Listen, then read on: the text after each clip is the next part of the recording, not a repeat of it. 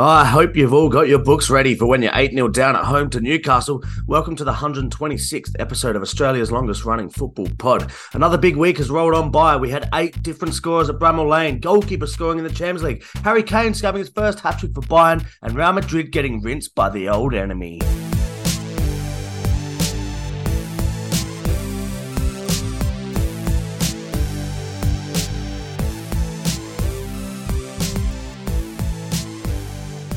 Alrighty, let's go. Nice Your Football podcast. Let's do it. Tom's with me again. How you going, man? I'm good. I'm all right, Sammy. I'm carrying a knock into this one, but we'll be all right. We'll soldier nice. on. I think we're all a bit weathered at this point. Cooper, how you doing, man? You're with us as well. Yeah, not too bad. Not too bad. A little bit puffed out from mixed netball, which apparently is not as exciting as I thought it was, but here we are. I don't know why you thought any sort of indoor sport that involves running around lots would end in fun. Running around sucks. Don't do it unless you're really super fit already. I wanted to start this week by asking you both, on the back of that lovely lady at Sheffield, with a book in her hands, 7-0 down, 75th minute. Tom, I don't think you've ever left a game early, but have you ever tried any other tactics to distract yourself from what's happening out on the pitch?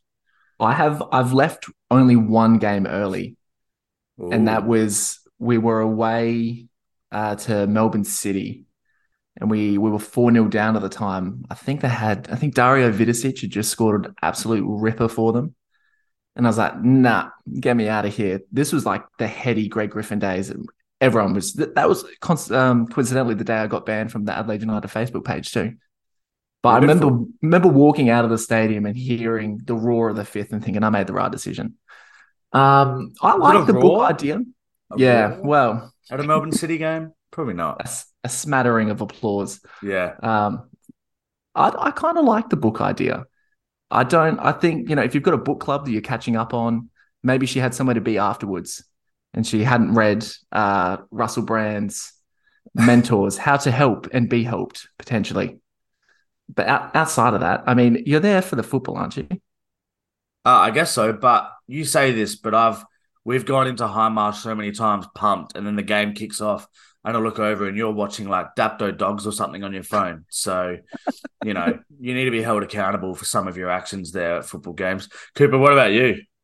Got any novels that you go to for being 7-0 down? No. I did miss the first goal of the 4-3 comeback against Brisbane Roar at High Marsh because I'd gone to the bar at the third and just stayed there.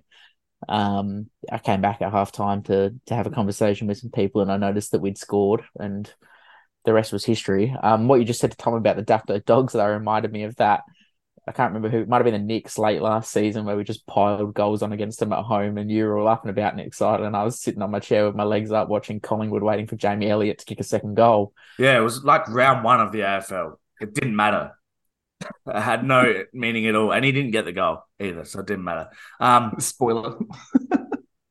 We'll get to the Sheffield game later with all those goals galore in it. But if you're new to the pod and you're just checking it out for the first time, get around us on social media. If you can, go on, give it a share. You wouldn't do it. Go on, you wouldn't do it. All right. If you're a loyal listener, welcome back again.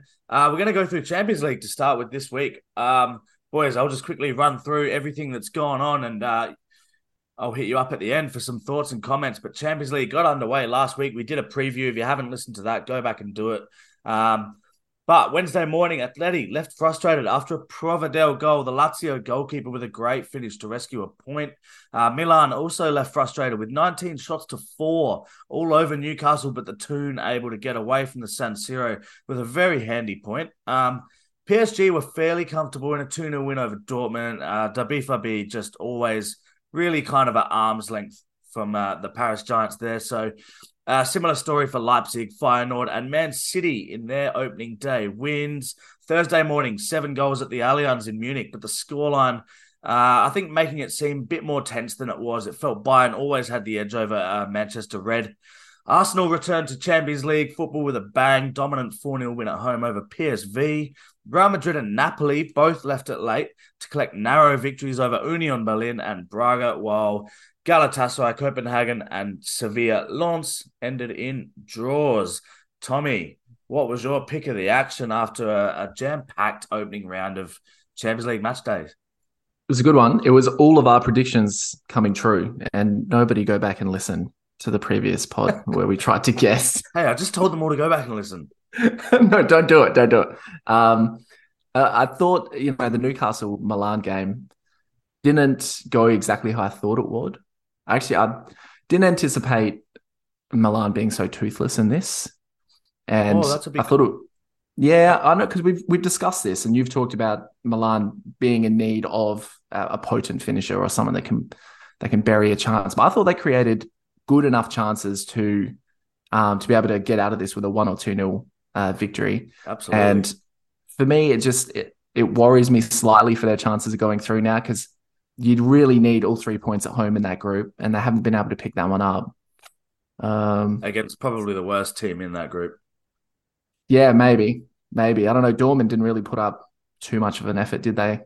No. Like you said, always at arm's length. So that's interesting group, but I think concerning for Milan in that respect. Yeah, for sure. Rafael is probably the guy. He scored the winner on the weekend in Serie A again. But if he's not doing it, there's no one else really to pick up the scraps there and score the goals. Cooper, what No. was your pick? Yeah, pretty neutral round. The good teams seemed to win, and the teams we weren't necessarily overly sure about either faltered or just got through. City struggled at first, got through. I thought Barca were impressive. I know they played a minnow, but they just really took a piss, and they looked probably more structured than they have for the start of this season. 4-3 flattered Man United. Bayern were much the better team in that game, so they're probably going to be comfortable in that group. And Arsenal did what they needed to do. I wondered if there was going to be some nerves for a bunch of guys that hadn't played Champions League for this club, and a club that had potentially had a little bit of time out of the Champions League, but they got the result they needed to get at home on match day one. Just on the Serie A teams and the Providel goal, I saw a stat on Twitter. I've got it here. The Serie A teams on the Wednesday morning, 44 shots on goal combined between the two of them. And the Providel header in the last minute of the game was the only one that found the back of the net. Yeah, rough. Boring, Rough. boring Italian football. What do you know? It wasn't boring. They had 40 odd shots. Sort yourself out. The most interesting result I thought was the Galatasaray Copenhagen game, with Copenhagen seemingly cruising to a 2-0 away victory, which would have set them up perfectly to knock out Man United in this group, which would be just amazing. But 2 late goals for Galatasaray, 86th, 88th minute, rescued a point for them. Leaves that group well in the balance as well. Yeah, it does. You two need to probably watch your mouths a bit about Man United lately. I know we all like to tee off on them on here, but for those that You have got, especially. if you don't have us on TikTok, head over there. But you can see if you go to the comments, you'll see people getting absolutely ripped for hating on Man United. So maybe that might just spur us on to do it even more. I think really to me, it just affirmed that they're a sad bunch of salty little dogs like I thought they were in the first place. So keep it coming. Love Flip that. this one. That is going to be the first TikTok for the week. We've got a Liverpool fan, an Arsenal fan, and a Leeds fan on here. Like, you're not going to get any love from us, Man Red. So just tune in, enjoy us talking about everyone else but you. All right. We're all going to have a real good laugh at Chelsea later. So we'll all be able to join in on that one, I reckon. Anything else, Champions League boys, or you're done? You're happy? Pretty good. Celtic rolled over, which was a shame, and just collectively lost their heads. I mean, you're not going to get anywhere getting 2 men sent off, especially in Feyenoord. We're a little bit middling as well. Yeah, some better results in the Eredivisie, but made it pretty comfortable for them. The red cards. Fantasy football this week. We'll move into some Premier League stuff, but Dan Smith leads the way with his team changed name. They're at the top of the pile. The biggest score of the round. There was lots of 80s and high 70s this week, but with a 94 and moving up into second place was James Davies, whose team we shouted out last week, I think, for Chicken Tikka Masala was the team name. Chicken Tikka Mosala. Yeah, that's a good one. I like it. Pronounce it. Do you think change name? Do you think change name he had like an explicit name and that it's just it's been rubbed out and they've just thrown in change name there? I think he's confused because I know that if it's the same Daniel Smith I'm thinking of, he's a Port fan. And they have had some real identity issues with what their club is and whether they're one or two or what their name is and all those sorts of things. So I'm guessing that's to do with it. So he's just put in change. He panicked and he's stuck with that team name now. So it is what it is. Let's go. Premier League football. I tell you what, there's a few we're going to skim through here, but Palace, Fulham, 0-0. That is not attracting anyone's eyeballs, I don't think. Luton, 1-1 draw at home to Wolves. We'll probably save some Luton chat. We ripped them pretty hard last week, talking about their last week or the week before, talking about them getting potentially record lowest 0 points. But they've got their first point now. They drew with Wolves. Man City scored two early on. Foden and Haaland in the first 15 minutes, and that was that really. Job done. 3 points in the bag. The first game we want to talk about, I guess, this week would be Brentford 1, Everton 3. We've been pretty harsh on Everton, but this is a big away win to get things going. Well, I think it's big anyway. Away to Brentford. No mean feat. I think we have been harsh on Everton quite rightly. I think so too. Yeah. They're just an abomination in terms of the way that they're run. And I realize that we're in the Premier League and you don't actually get you don't get penalties for financial doping and the abuse that you can commit in terms of funds spent and everything else. But keep a good close eye on this 777 takeover that's about to commence for Everton. They're going to buy 94% of them. Things are about to get fucking weird. I mean, they have guys that are involved in drug trafficking, sex trafficking. They've been convicted of all sorts of crimes in all far-flung Eastern European countries. Okay. But football terms, they look like a side that really needed a win. And they were, first every ball, and they fought and they dug hard. And they probably did deserve the 3 points in this. Yeah, no, good result for him. Really needed it. I think next step for them is working out how to turn these 3 points into probably 10 by the halfway point of the season at least is what they're going to need. Positive from this game, Dominic Calvert-Lewin getting a goal. He's the guy that they need to get in scoring form if they're going to avoid relegation this season. Negative is to win this game. They needed a James Tarkowski goal and assist, and they're not going to be able to rely on that every week. So they're going to need, like I said, Dom Calvert-Lewin to start scoring goals, and they're going to need Dwight McNeil to get himself more involved in these games. Would have been good odds for Tarkowski to score or be booked, right? That's a good inside joke there that no one will get. Love that. Yeah, Calvert-Lewin getting on the score sheet. How many goals he got this year? Is that his first? I think that's his first. His first. I'm trying to figure out how many he's got overall because he's not super prolific, is he? I know he's injured all the time, but yeah, he got there. So maybe that'll open the gates for him. Who knows? Pretty random result there for Brentford. I think a lot of people had them in their multis over the weekend. Multi-killers. Brentford have started really poorly. One win in their first six. They're only a couple of points clear. Yeah. Under the radar poor, they have been.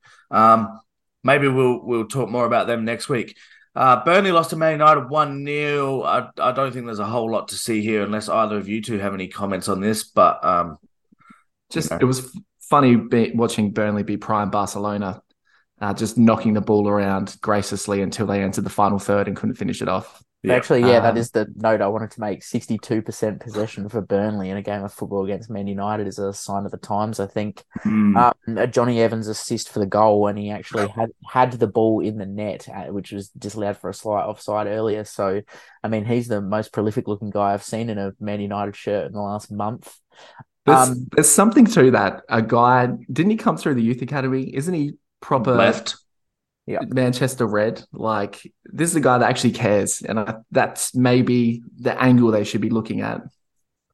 Yeah, and just a note on Andre Onana. He's had a rough start to the season, turned it around in this game, made a few really good saves. Yep, 7 FPL points. Thank you. Rough start is an understatement. Some of those goals against Bayern, a bit how you go. Arsenal Spurs, I guess, was the big game of the round that most people were hyped for, especially over here in Australia with Big Ange involved and both teams sitting up in the top four. How did we see this one, Cooper? Maybe I'll start with you. How did you see this one play out? Interesting game. Confusing one. I mean, I felt I felt like a lot of people thought that Arsenal were unlucky not to win this game, but I sort of sat on the other side of the fence a little bit. A penalty and an own goal, and I didn't necessarily feel like Arsenal looked like scoring at any point outside of those two moments. They seemed to just blow every half chance they had. Declan Rice, a massive loss at halftime. I think that's a big light on this game that needs to be discussed. Arsenal went down a gear when losing Rice, and obviously Jorginho had the brain fade in midfield for the equaliser after the penalty. I'm with you. I was confused on it, but not for the fact of like who was better, who would win. I thought the draw was fair in the end. I couldn't decide whether or not it was a good game, like to watch, like purely aesthetically, or if it was just more enjoyable to see both of these teams, back competing top four, a game that actually really meant something in terms of the league and, a result for what either side's going to do for the rest of the season. I didn't think it was technically that good. And there was a lot of errors. And, three of the goals are genuine errors. There were some good individual matchups. I think Saka versus Udogie was a very fun first 20 minutes. And I was so sure Destiny was either going to get dragged after 25 minutes or get sent off because Saka was like running him a bath. But outside of that, it kind of lacked something. And I think it's reflected in neither side having a genuine number 9. Yeah, potential issue. I think Jesus struggled out wide. I think he That was needs to. it was weird, wasn't it? To Well, try and accommodate I mean, Nketiah. unfortunate for Arsenal, obviously missing Martinelli and then also missing Trossard. So there wasn't necessarily. It was either start Nelson or Smith back Rowe. Jesus in outright. Smith Rowe to me is more of a 10. But that's a conversation for another day. Look, Smith Rowe has played plenty of left wing for Arsenal. He could have done it. Great opportunity to throw Havertz further forward, like he did for Leverkusen as a winger for a while. Interesting. I was just every time I've said this before on here. Every time Arsenal line up and I see Nketiah starting, I might be one of the few haters in this category, but yeah, I just don't see it. I don't know why the persistence with him. I know he works hard and all those things. He's just, if you want to win a Premier League title, you're not going to win one with Eddie Nketiah starting Well, games. this is Maybe back an to impact off the bench or, a depth thing, but not as a starter in these games that you need to win. back to what I said last season. I think in an average Premier League side, he could be a 15 goal a season striker, but he does Sure. not suit the way that Arsenal play at all. They play with Arteta, they try and play beautiful football, and he's not that guy. He's the goals he's scored for Arsenal in the past have just been like poacher goals, scrapping rebounds and things like that. He's not really involved too much in the play. He's not good enough. I don't think his touch and stuff Huge knock for those. He'd be great at Villa. Yeah, he'd be great somewhere. You could do with him, Tommy, probably at Leeds in the Championship. No way. Our front four is mint. Howie, I was going to ask Sammy about the goalkeepers in this game, especially David Raya for Arsenal. I think that number 1 spot is his now at Arsenal. I think Arteta's shown his intentions. But I thought both really good. I don't know how much you know about Vicario. He's come from the Serie A to Tottenham and he's started the season really well. I couldn't tell you much about Vicario at all, so there's that. But Where's he Raya, from? Udinese?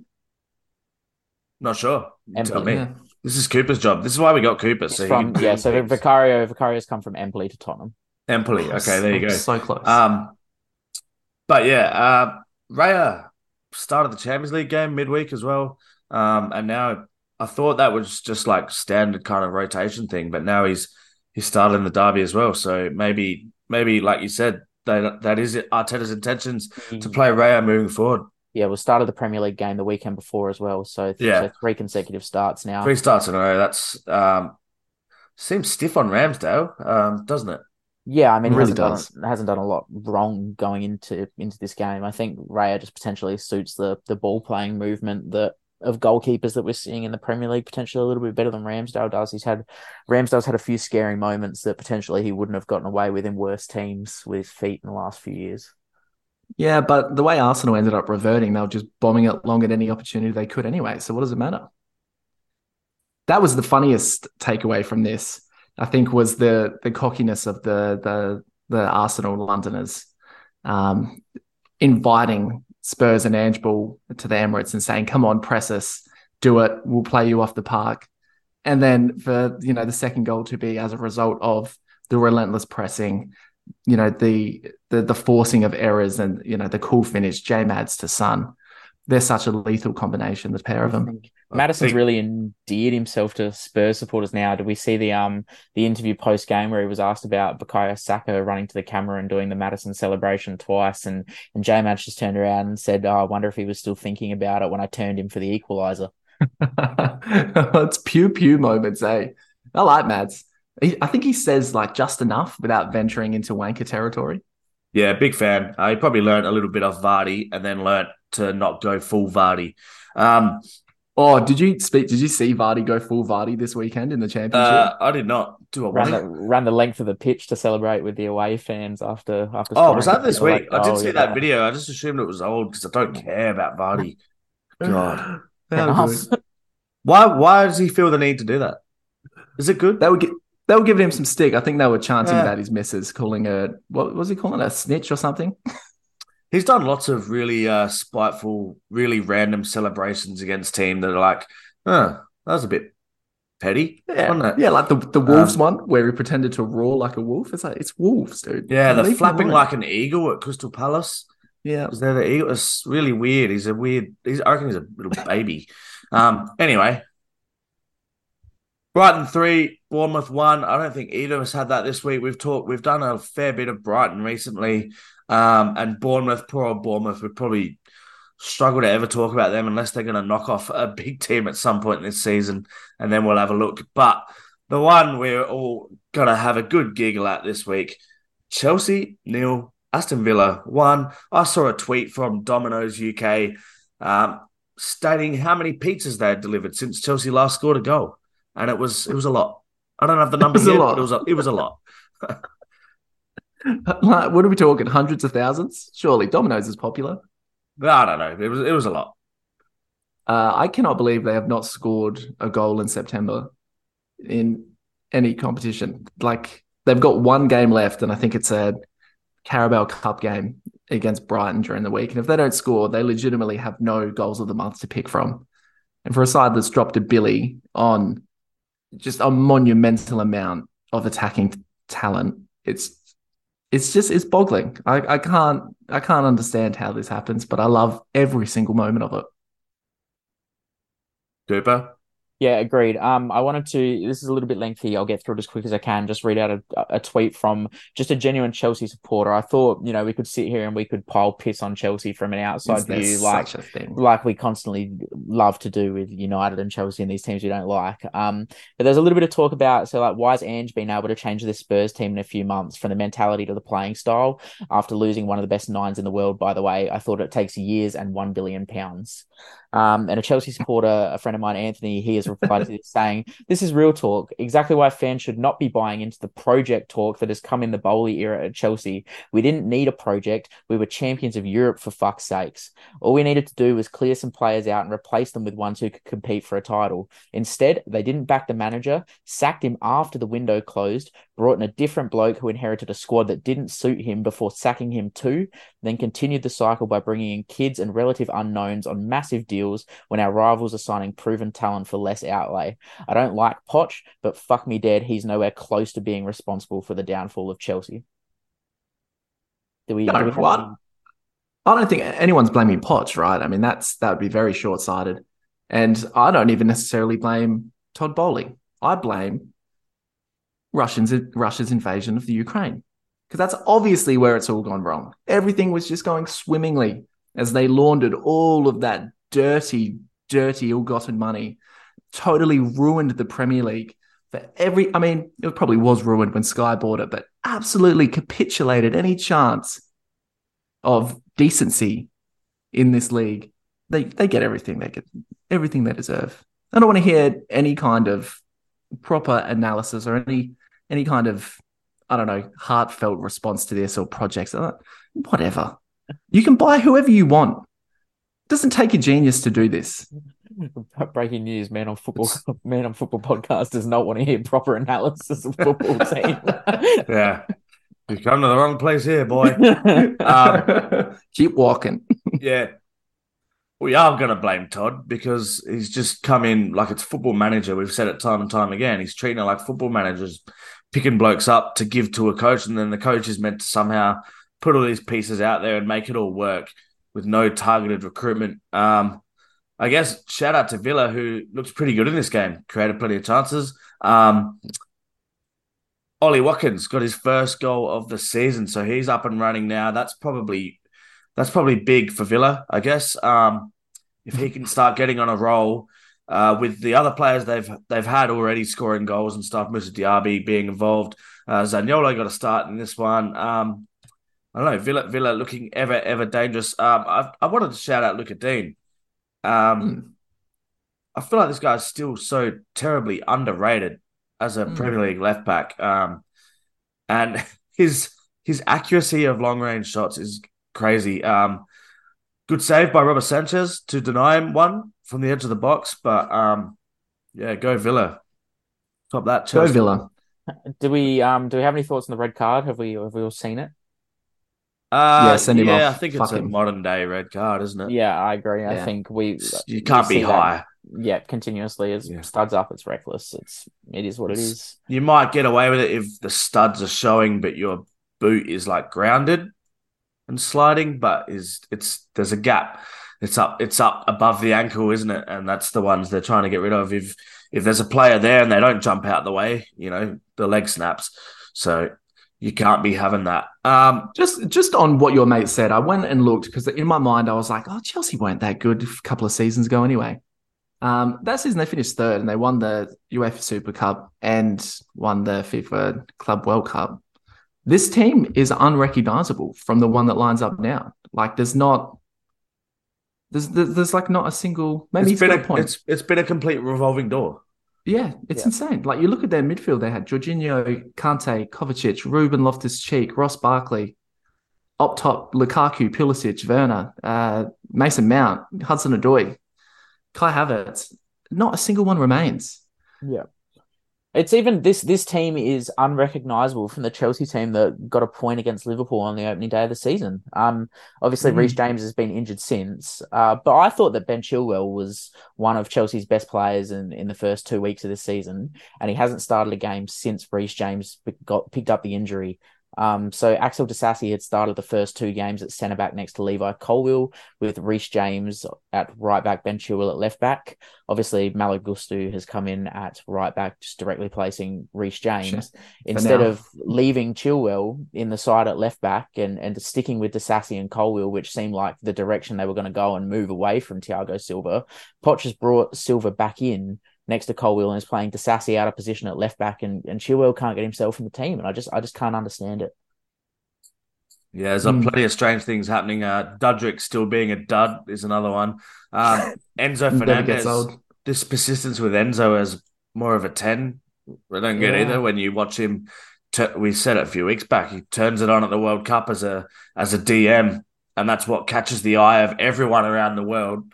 And then they go and sign him and try to move his position. I just don't get it. Anyway, Chelsea have a lot to work on there. How do we feel about their kit at the moment with no shirt sponsor? I saw a few Chelsea fans a bit annoyed about it, saying it looks amateur. I'm a big fan. I think it looks great. Oh, I love it. That doesn't make it amateur because I mean, most amateur teams don't they have just some shitty backyarder that's slung them $100 to print their logo on it Yeah. anyway?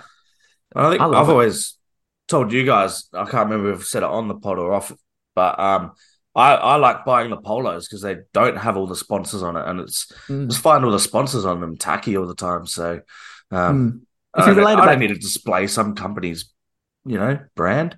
I just no, want a exactly. shirt, the logo. But if you relate it back to Adelaide, I kind of like that we always go for, like, we've got Flinders University at the moment, and I think that's a cool one. I think if you do local institutions that benefit and give back to the community, Barcelona used to Sure. do it. Didn't they have UNICEF on there?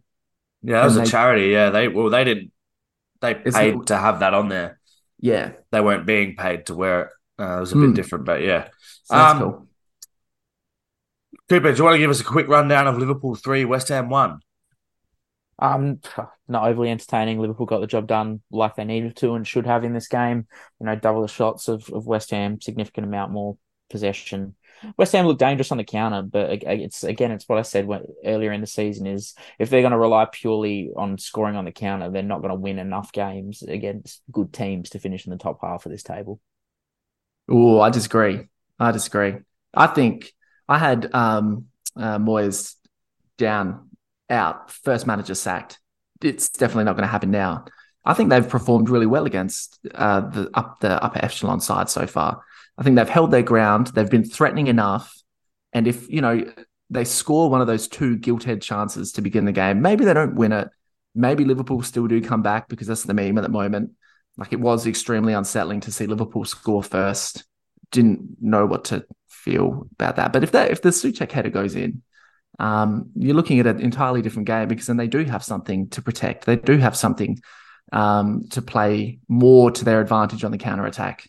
So I think they do have enough about them to finish top 10 this season. When you're looking at sides that are occupying top 10, Fulham, for example, they're not fantastic. Newcastle a bit hit and miss at the moment. They've got goals in them, but I think you could see West Ham undo a Newcastle side like that. I don't know. I reckon they've got more in them. I think they're very, very Bowen reliant at the moment, though. Would be an issue. Yeah, and I agree with what Sam just said there. I'm very Bowen reliant. I think a lot of West Ham supporters want to see Kudus get a bit more of a run and see if he can become a proper goal scorer for him. But I look at what they've done, and I mean, they've drawn on the opening day with Bournemouth, beaten Chelsea like everyone else has. Seriously lucky against Brighton. I think that was the first time we really spoke about the way they were playing and how, you can take the positives out of having 3 points and scoring 3 goals. But on another day, Brighton could have scored 7. 2-1 away to Luton, letting Luton have all the ball and all the shots and relied on an 85th minute header off a corner to win the game and then comfortably put away by Liverpool and Man City. I don't think it's good enough to be in the top 10 sides come the end of the season. But I mean, we'll see. Liverpool and City are the top 2 sides in the comp. You look at their front four: Antonio, Ward-Prowse, Bowen, Paqueta. That's as good as anything you'll find in the top 10. That's a huge call. That's a big call, and I disagree. I think it's somewhere in between. They're not world beaters. They're not going to get relegated. I wouldn't have thought, but I still don't think they're all that great. We'll see how it goes. Long way to go. Last game of the round, Sheffield 0. We opened with this, talking about the lovely lady with the book. Newcastle, 8 different goal scorers. It's got to be some sort of, I don't know if stats or records, you know me, I don't Google stuff, but there's got to be some sort of record. I think it is the record. It's definitely the Premier League record. No, it's never happened before. I feel for Harvey Barnes, the lazy fucker. Are you seriously not going to be the only one not to get on the score sheet? Hang your head in shame, son. Yeah, poor bloke. Left it out there. Fabian Schär, do you want to criticise him for not scoring either? Nick Pope in goals. Yeah, Nick Pope. Didn't get on the board. It's been the week for keepers. Yeah.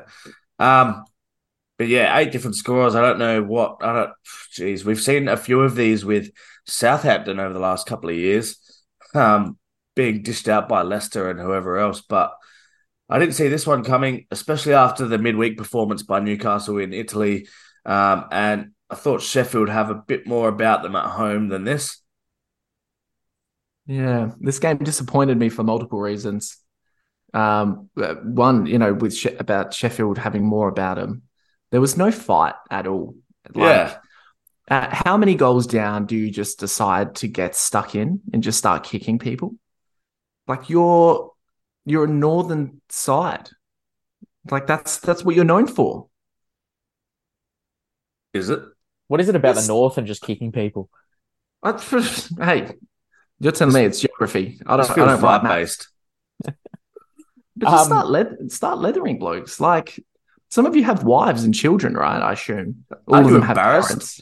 Where's your pride? On the subject of embarrassment, did we see anyone else see Southampton tweet "phew" when the full-time whistle went, like they were happy to their record as standalone 9-0 losers in the Premier League? Great bounce. I'll run through him. Callum Wilson got himself another goal. He's off to a pretty decent start. Longstaff, Byrne, Botman, Wilson, Gordon, Almiron, Guimaraes, And finally, Ishak at the end got on the score sheet. Mm. There was still time for a 94th minute Sheffield United yellow card. Isn't that I, nice for dissent? if I learn anything out of this game, it's that Kieran Trippier is a flat track bully. We've been asking him to do something all season, and he decided to find 3 assists in an 8-0 win. So congratulations, Relax. Kieran, you loser. Relax. That is the shittest take you've ever had on this pod. That is just utter crap. That's up there as well. Imagine how many shit takes he's had. We need to get a pin board going. No, I kind of agree. I don't rate Trippier that highly. Wilson, 4 goals and 6 in the Prem, Sammy. He's ticking. They've got a good strike alternating partnership at the moment between him and Isak. I just wish that Eddie Howe would play like this more often when it wasn't a side that they know they can beat. Yeah, that's probably fair enough. And I don't think that's too harsh on Kieran Trippier. I mean, Let's he come was back there. to it. I'm sorry, this guy, he takes Here we go. all of their set pieces and they rely on his quality, and he's been non-existent so far in this season. What do you mean Absolutely non-existent? non-existent. He's He a hasn't. right back. He defends. He stops goals. What the hell is your problem right now? Well, you were just bigging up Luca Dean for the way that he hits a ball. Thank you very Yeah, much. I think Luca Dean's a brilliant player. Kieran Trippier was Newcastle's main source of motion to goal last season. He had more assists than any player in that Newcastle team last season. And? And he fell off the face of the earth in the first month of this season, and so did Newcastle. Wow. Oh, there it is. He's relating it back. Okay. Here we go. So a good Trippier is a good tune. Oh, there we go.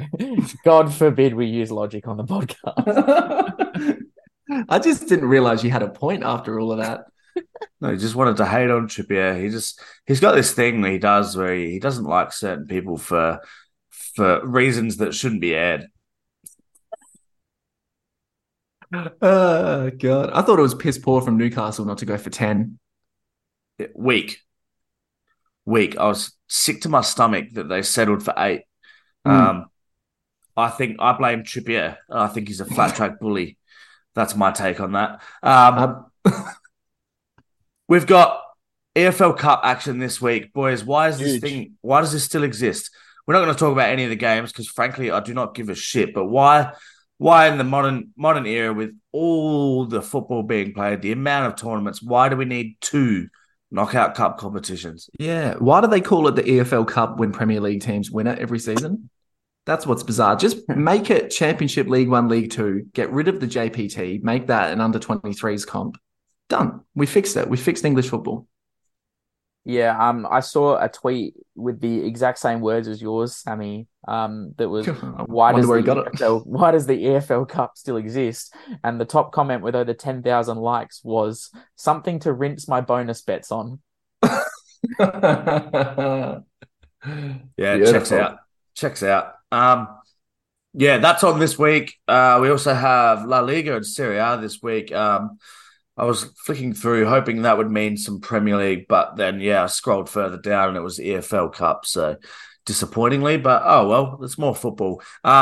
We can talk about, we're not going to do Serie A wrap this week, we're not going to talk about Bundesliga, but we are going to talk about Spain, because there was a Madrid derby. Real Madrid have been flying, won all 5 games up until this point, and then got completely battered by an Atletico side who were, you'd say they were very poor last week. They lost 3-0 to Valencia, and then obviously the draw during the week with Lazio, where the keeper scored at the end. But they came out and just took it to Madrid. Morata with a double, Griezmann on the score sheet, and Toni Kroos doing what Toni Kroos does for Madrid.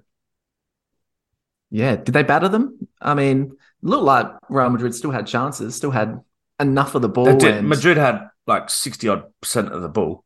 And I mean, plenty of shots on goal.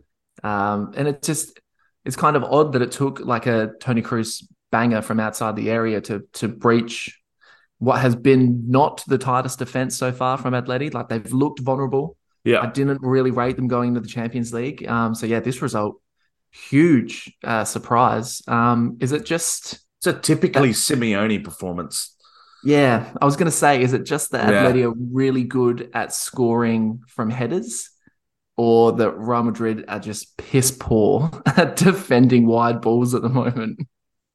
I mean, that first Morata goal, you got to give some credit to Lino. That's a phenomenal ball into the Yeah, box. He cuts back yeah, onto his right gorgeous. foot and just delightfully in between the centre back and the goalkeeper. Big fan Um, of big fan of Alvaro Morata's celebrations. Going really hard with the celebrations on these goals. For a guy who's spent has had a few spells at Real Madrid, has just sending it with the fans after that. And that new stadium they built there, it's not new anymore, I guess, but that place is pumping when they play at home against Real, and the fans fucking get up and about. They hate him, and the noise in there was wild.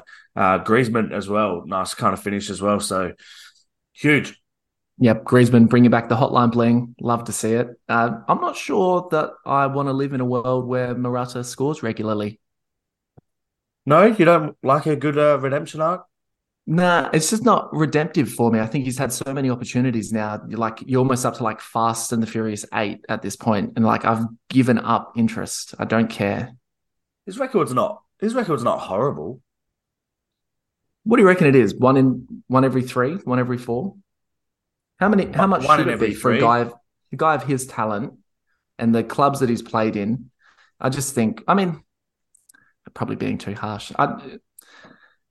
Probably he I just. started on fire this year. He's now got I think that's Mm, 4 or 5 goals in La Liga already now. As well as he scored 3 goals for Spain in the international break mm. as well. So is there is this a forgive run for Real Madrid given their start to the season, or is there more to it? I saw a little bit of talk that potentially this might be an interesting barometer for Madrid because given their start to the season's been so good, but historically, usually they win these derbies with Atletico, regardless of where they sit on tables or how their season is going. They historically win these games. Is there deeper well, lying issues for Madrid? this is another one of those things that goes kind of either way. You look at it and say they've had a really strong start because of all their results, or you can break it down closer and say that how many times has Jude Bellingham scored a late goal to Yeah, to get them the 3 points? that's a good And if point. he's not going to pop up and do it, he did it in the Champions League. He popped up real late to tap one in from basically on the line against Union Berlin. And he wasn't there to do it this time. I think he scored in the win over Sociedad last weekend as well. Um, Mm. but yeah, if he hasn't popped up in this game, and they haven't had an answer for Atletico. Maybe just one of those days, though. I guess.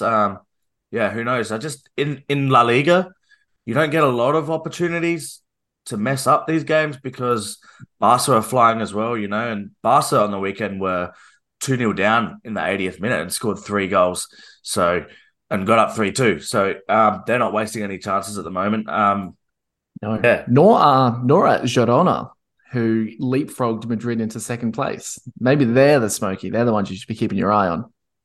Before Yeah. you divert onto Girona, which I don't have much to say about. I'm We not won't sure we won't be Sam diverting onto buzzed by that Girona. reaction.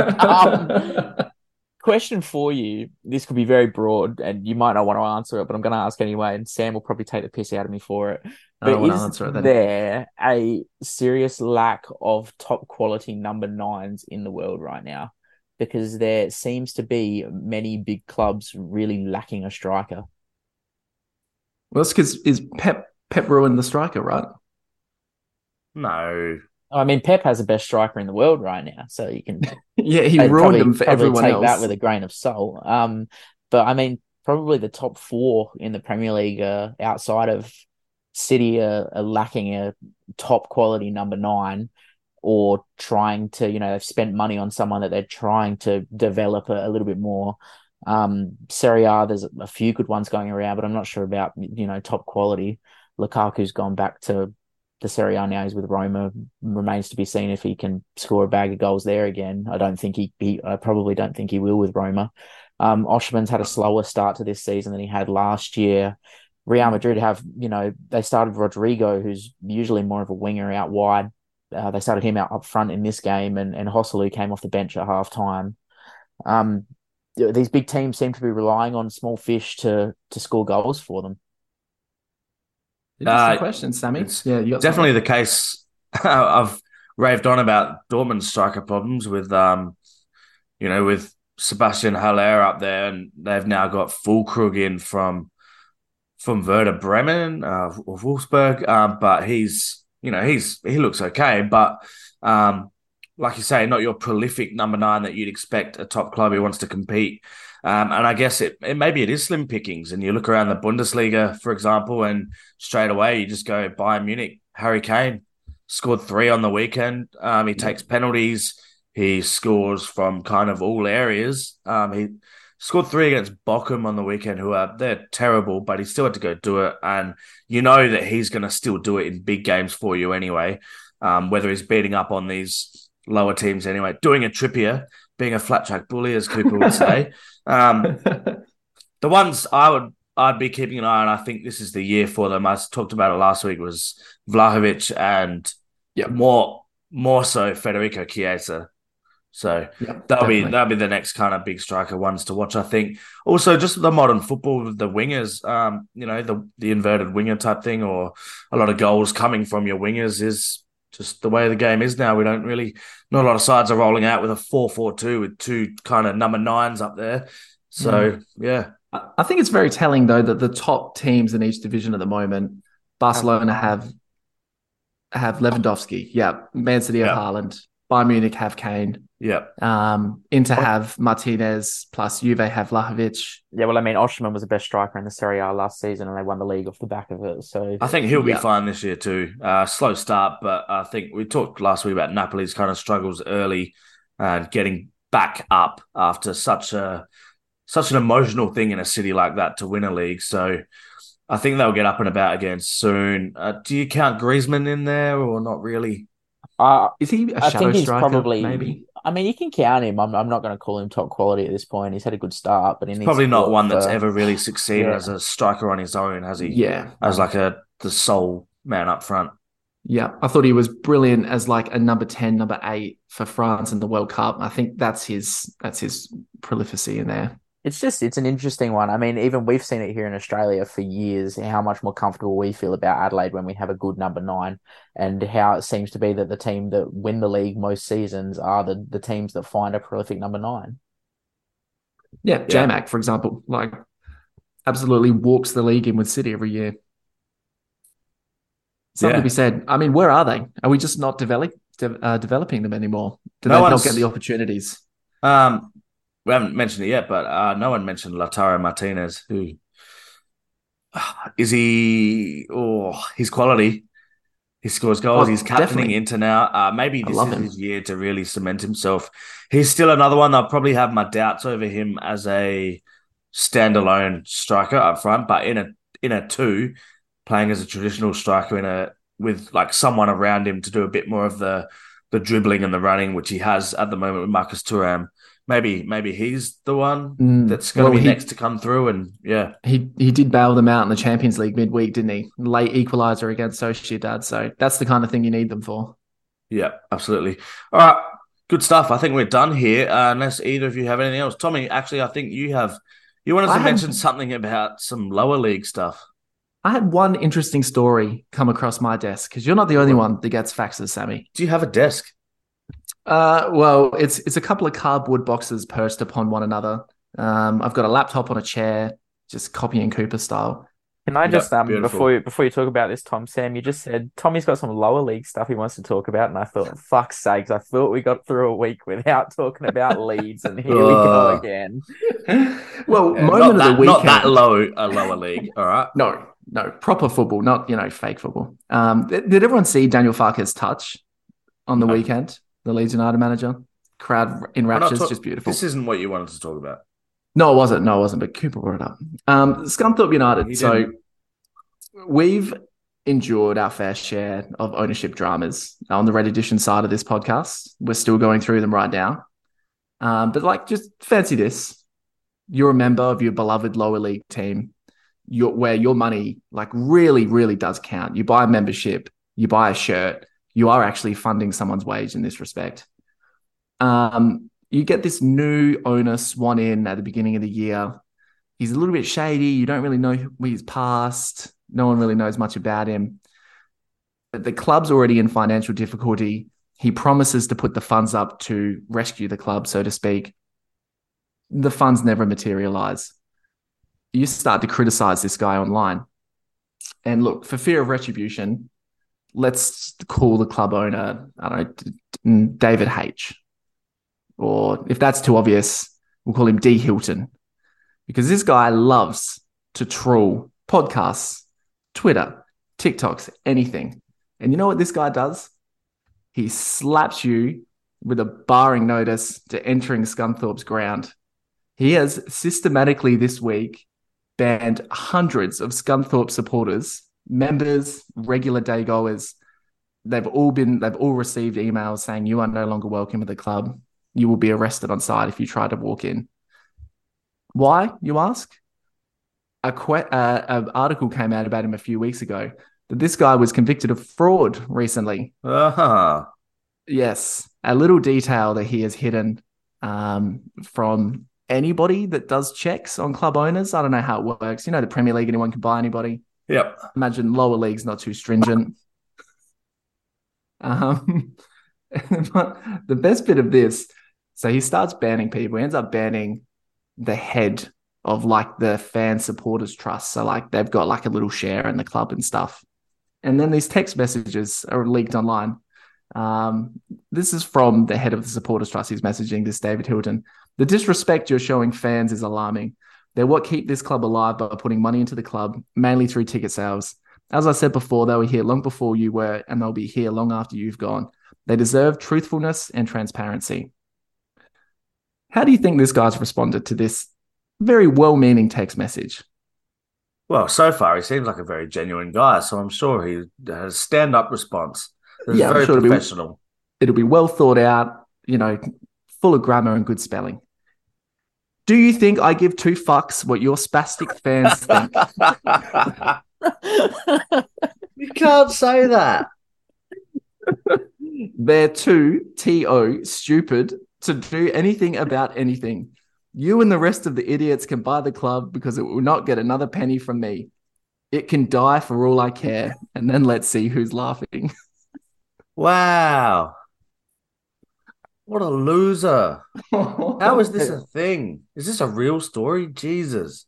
Yeah, have Yeah. you since seen that the supporters trust have put out paid memberships as available, and people from all over England involved with the story from other clubs and everything are buying memberships for the supporters trust in hopes that they eventually may have enough money to buy this nearly dead club with supporters shares. Oh, love that. A Wow, little bit of that's solidarity down it was there. like the other week when we did our Red Edition episode talking about all of Adelaide United's issues this off-season. Go back and listen to that if you haven't. But about some of the responses on Twitter, people asking when the kit would be out and just saying, do you do anything else? Do you have a job or do you Do just you have ask a when the job? kit's coming out? And then someone would say, oh, well, just when is it? Not yet. The response is like, not yet. But now this guy's he's dropped the spaz bomb. You can't say that. Wow. Yeah, I saw this. I saw this afternoon. I actually saw this on Twitter, Tom, and someone had posted a screenshot of the email. And the email didn't even come from an address that was like Scunthorpe Football Club. It was just supporter liaison officer at supporterliaisonofficer.com.au. And all the email says is, "Good morning. The club would like to inform you of a banning order being placed on you with immediate effect. Kind regards, supporter liaison officer at Scunthorpe Football Club." And the top comment in the post was, well, at least they gave you a valid reason. Jeez. What a response. Do you think I give a fuck? That's wow. There's so many losers out there, and unfortunately, football at the moment is it's just a plaything for people with too much money. And I don't think like the sort of people that have the money to play with someone like Scunthorpe are, we're scraping the barrel. A little bit, yeah. They were 2 million in debt. So if you've got £2 million, you can buy Scunthorpe and run it properly. Sure, sounds good to me. All right, let's do it. We could do that with all the money we're making these days. How do you As think those our supporters podcast. will feel when they're running out, when they're in the stands watching Night Shift United run out on the pitch instead of Scunthorpe? Are we changing the name? Oh, Are yes, we? we are. Maybe we can sign Trippier. All right, we might leave it there. Good stuff. Get around us on the socials, get around previous episodes, go back and listen to that Red Edition episode, check out that Champions League preview, and Yeah, tell your mates, tell your friends, share it around. See you guys. Thanks, Sammy.